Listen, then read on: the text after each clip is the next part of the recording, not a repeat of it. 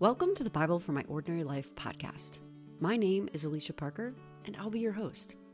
Now, I live a pretty ordinary life, but I really enjoy studying and teaching the Bible. If you're interested in what the Bible really means and how it can be applied to your everyday, perhaps ordinary life, then this podcast is for you.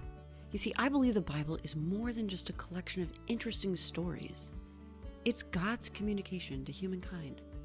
It's a revelation about who He is and how we fit into the story He is telling. Even if we feel like our personal story is a little bit ordinary. The Bible includes 66 individual books, but with a unifying theme. God desires a relationship with us. So let's open the pages of God's Word together and discover what extraordinary truths He has for our lives. Hi friends, I hope you're ready for a great discussion today. Let's start off with a question I have for you. Have you ever worried that at the end of your life you'd find out you didn't make it into heaven? When I was a child, my parents took me to church regularly.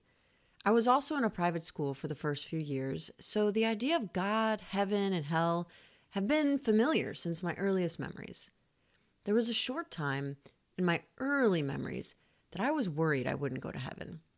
I was about 7 when I acknowledged Jesus as my Savior and gave my life to Him. But for the next few years, I still had a nagging doubt that somehow God knew about those Hershey kisses I snuck off the kitchen counter, or the bad word that tumbled around in my head when I didn't mean it to. And maybe I could lose my salvation if I wasn't more careful. But by the time I was a young teenager, I had grown in my faith enough to rest confidently that nothing I did could ever reverse the promise of heaven. I entered a Christian college and met a group of friends that are still dear to me 20 years later. And one of those friends grew up in a faith tradition that taught you could be a sincere believer and still lose your salvation if at some point in your life you renounced your faith. I was stunned. I hadn't heard that kind of teaching before. So, like a good Christian, I just assumed she was wrong. Kind of, because I did grow up thinking that whatever I was taught must be right. I fully trusted my mentors, pastors, teachers, and my inner circle of influencers. But as I've aged, while I still hold them in very high regard, I am much more open to listening to and considering different voices. So let's return to the question. Have you ever been worried about your eternal security? Maybe, like me, you come from a long history of knowledge about your faith and you are secure in the understanding you hold about this topic.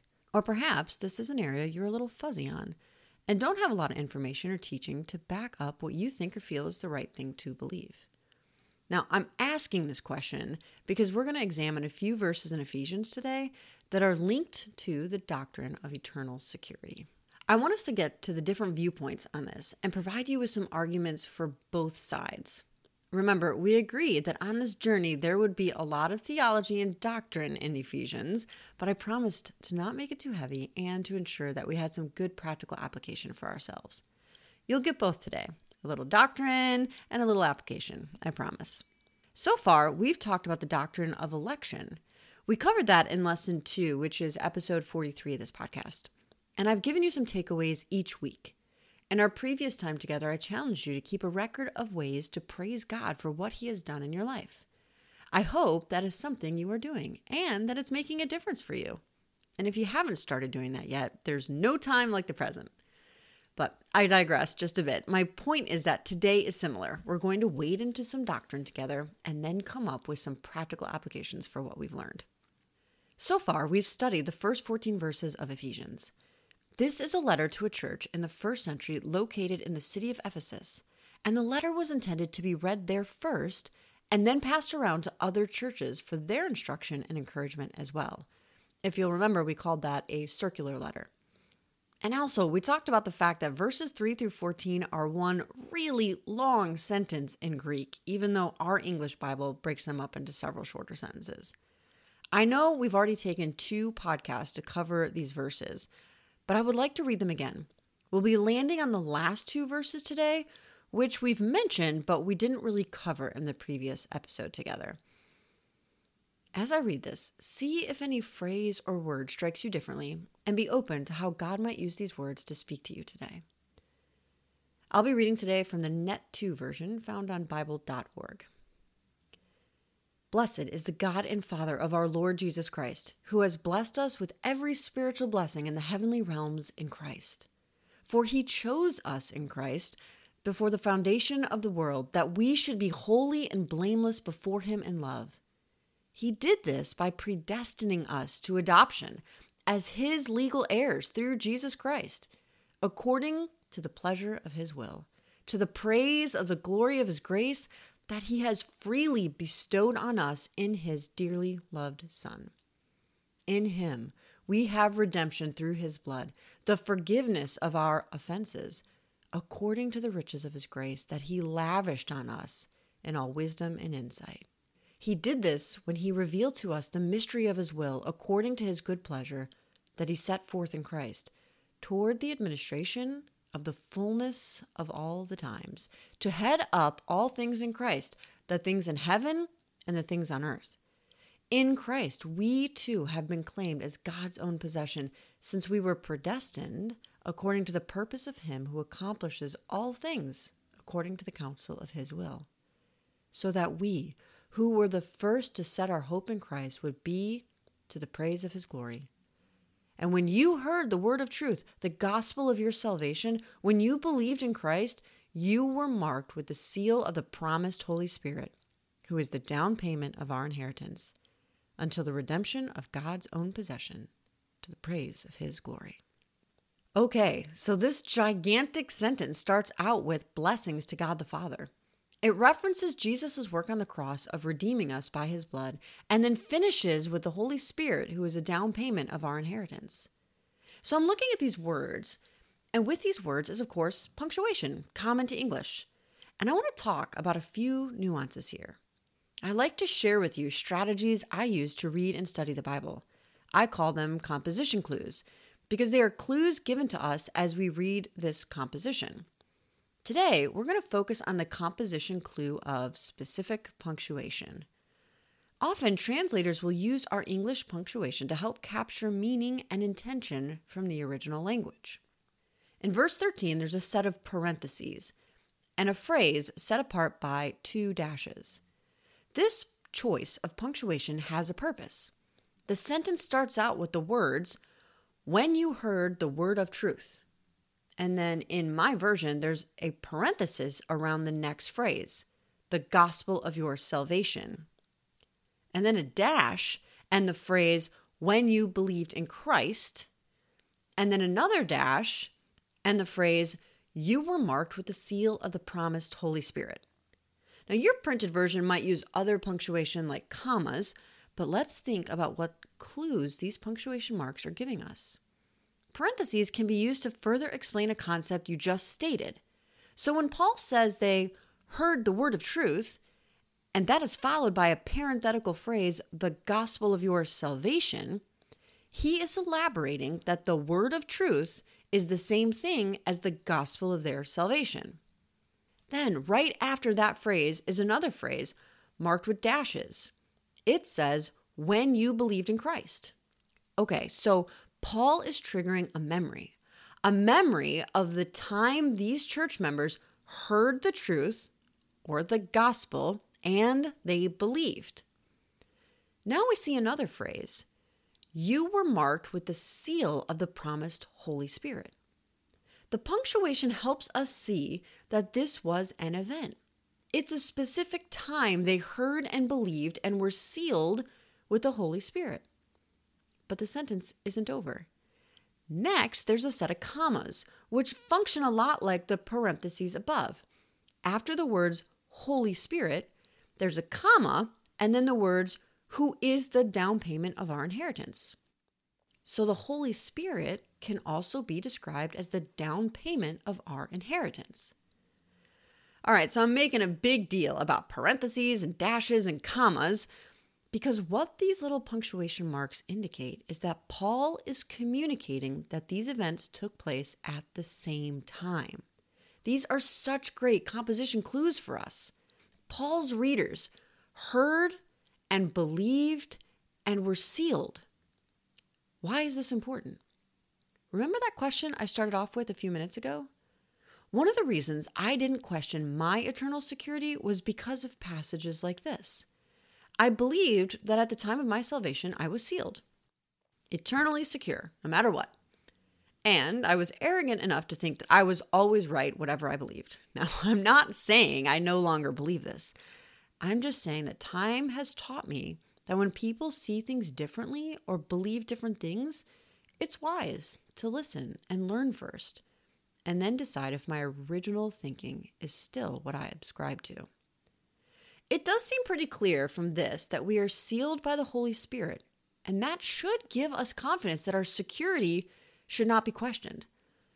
Plus, there are other passages that support this.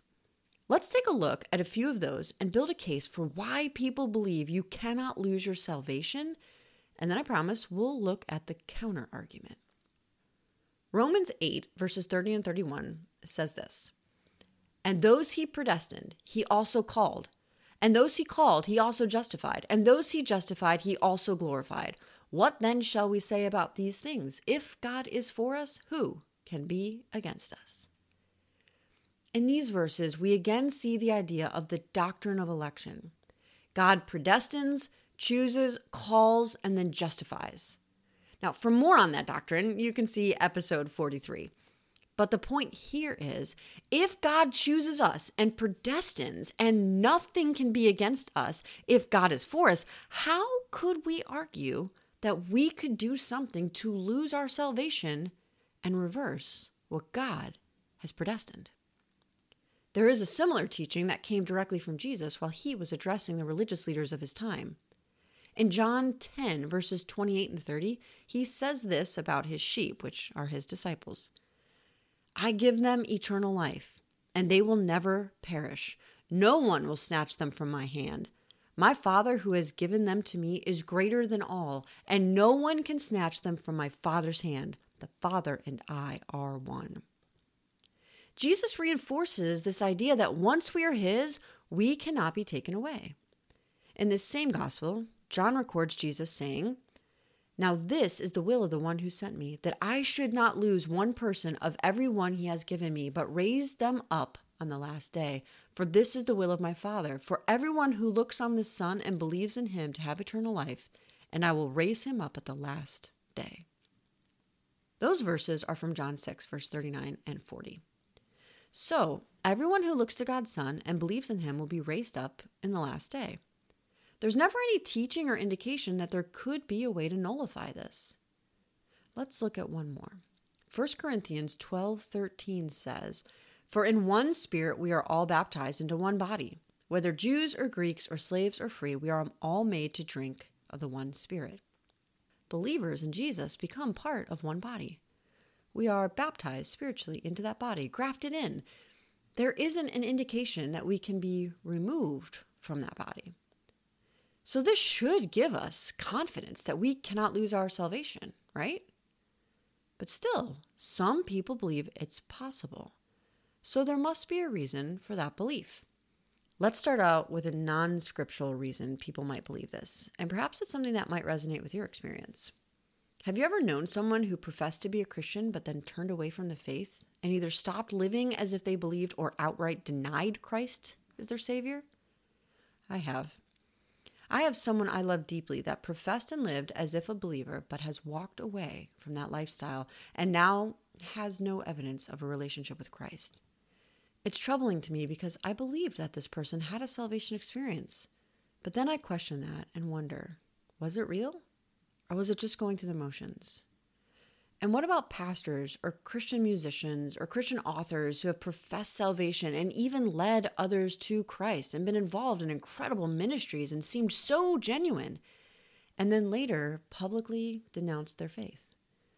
I've personally been rocked by some very well-known people I thought were believers who later said they weren't. And I can't help but think, if it was so real to you, how could you possibly deny it? My faith in and my relationship with God is so very real to me. Even when I'm discouraged or frustrated, I can't imagine saying it was all fake, it was nothing. I was mistaken. And yet people do. So were they never really saved? Or can you deny Christ after being saved? And then, if so, what happens? So let's now take a look at a few scriptures that people point to as evidence that you can indeed deny Christ and lose your salvation after truly being saved. We'll start in John 15, verse 6, which says, "If anyone does not remain in me, he is thrown out like a branch and dries up, and such branches are gathered up and thrown into the fire and are burned up." Now, in season 1 of this podcast, I did an in-depth study on the Gospel of John. In episode 28, I talked through this verse and various ways to interpret it. It's pretty clear that Jesus is referring to branches attached to the vine. And he is the vine, so branches attached to him are the disciples. So can a disciple be cut off? Can a disciple be thrown out and burned up like branches? Or does the grammar here support the idea that it's not the disciple that's cut off and thrown out, but the works of that disciple? So maybe the disciple's still saved, but the heavenly rewards are diminished. And scholars are divided on this issue. Some use this passage to support that indeed you can lose your salvation, while others argue it's rewards that are lost, not salvation. Let's look at another passage. This time we'll flip to Hebrews chapter 6. Hebrews has several warning passages throughout it. And in this chapter, the author is trying to get his audience to mature in their spiritual understanding.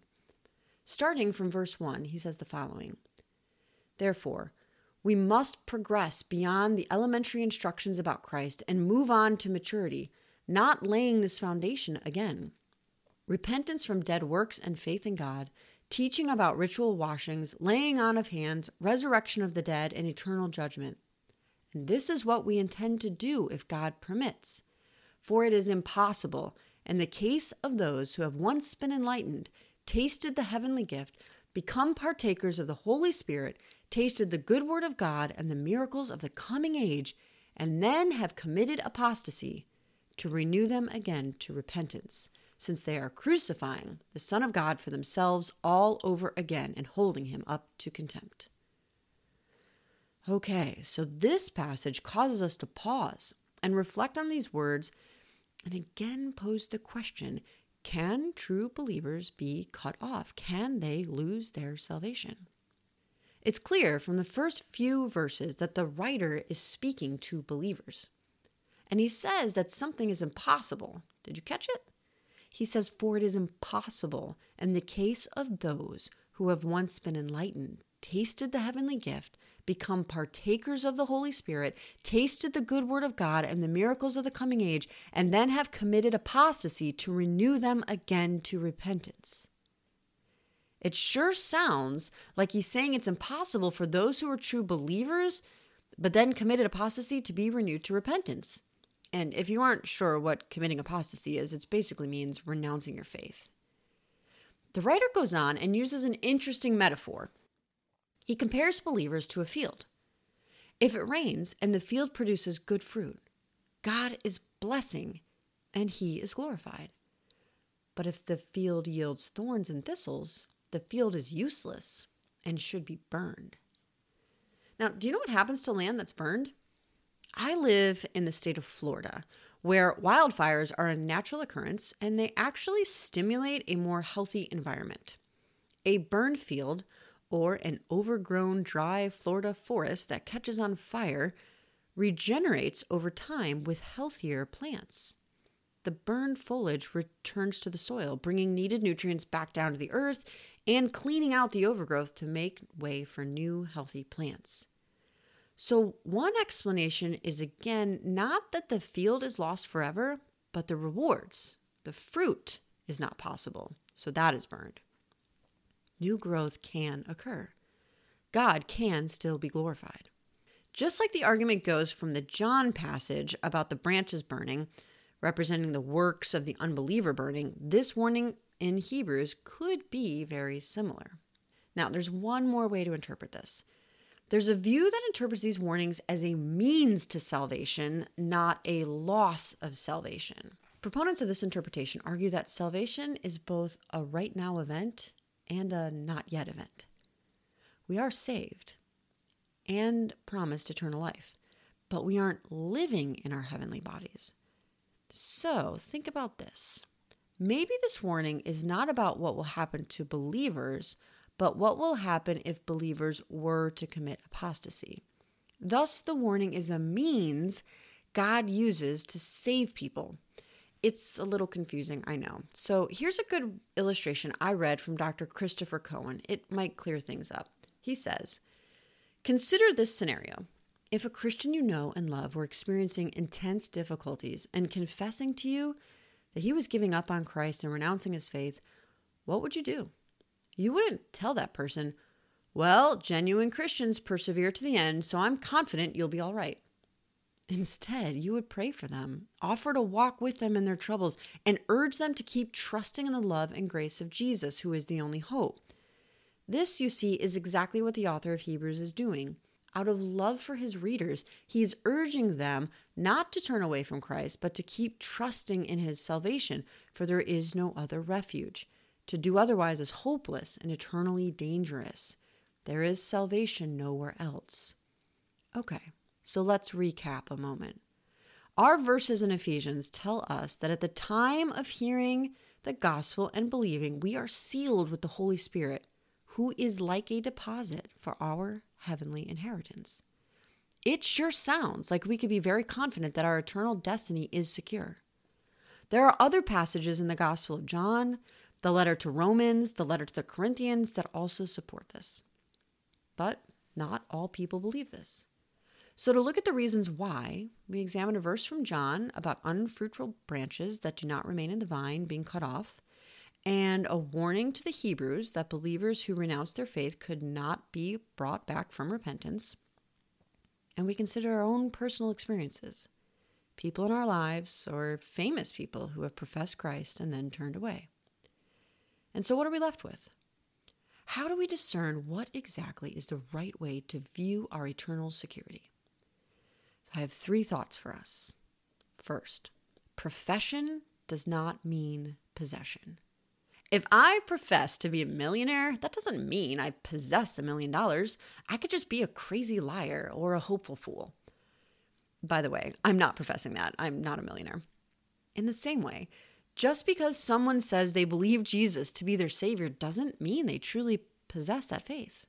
People say words all the time. Some they mean and some they don't. So yes, there are people professing but not possessing faith. And that could account for sometimes when we see people fall away. But I think what we've grappled with today goes beyond that. I don't think we can just say these passages are only talking about people who weren't, quote, true believers. Only God knows our hearts, and he is our one and only judge.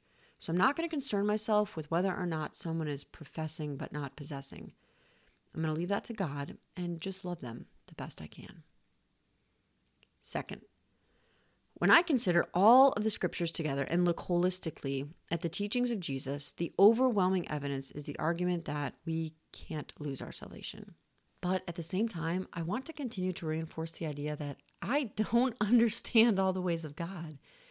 He has graciously given us wisdom and insight, but there's a gap, a really, really big gap between what he knows and what we know. So to the very best ability of my human brain's reasoning, I'm going to say that at this point in my life, I believe that true believers in Jesus cannot lose their salvation. But I'm wise enough now to say these words as well. I might be wrong. Maybe there's something else that God hasn't revealed through Scripture or given me the insight to understand, something that might change my mind on this belief. But for now, I think there's enough evidence in the teachings of Jesus and the inspired words of the Holy Spirit to be confident that we are indeed sealed at the time of salvation and our inheritance is guaranteed even though we aren't experiencing the final salvation from this fallen world. At least not yet. And the third thing I want to leave you with is another question. So what? No, that's the question. So what? So what do we do with this doctrine? Let me explain. After saying this gigantic run-on sentence and finishing up with the idea of being sealed by the Holy Spirit, Paul says to his audience, "For this reason, Because I have heard of your faith in the Lord Jesus and your love for all the saints, I do not cease to give thanks for you when I remember you in my prayers.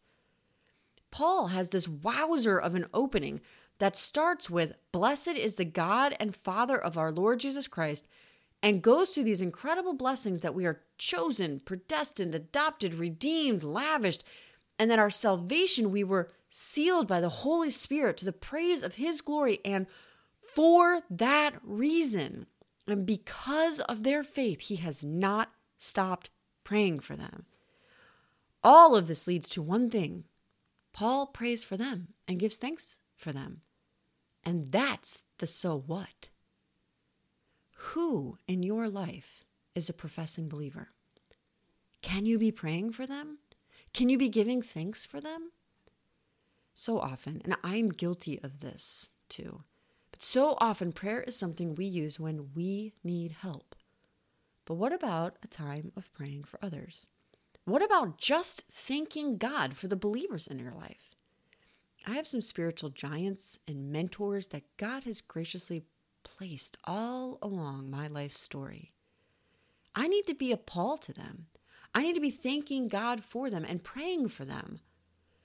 I also have some people in my life that God has allowed me to teach and disciple and influence. I need to be praying for them and thanking God for them. What if we commit ourselves to praying for the strengthening of the faith of others so that they do not end up like the branches that don't remain in the vine or the believers who renounce their faith? Let's be like Paul.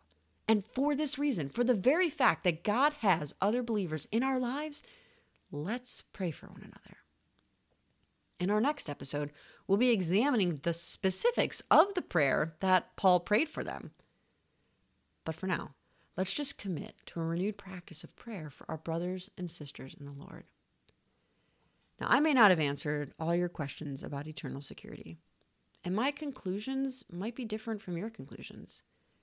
But even if we disagree, or you are not 100% satisfied with my explanations, if you're a believer, you and I, we belong to the same body, the body of Christ. And I'm thankful for you, and I am committing to pray for you. I hope God's word has inspired you to do the same for others. Thank you so very much for taking the time to listen to today's episode of the Bible for the Ordinary Life. My name is Alicia Parker. I hope you learned something and our time together encouraged your personal relationship with God. Be sure to check out my companion website at www.biblefortheordinarylife.com or connect with me on Instagram at Bible for the Ordinary Life.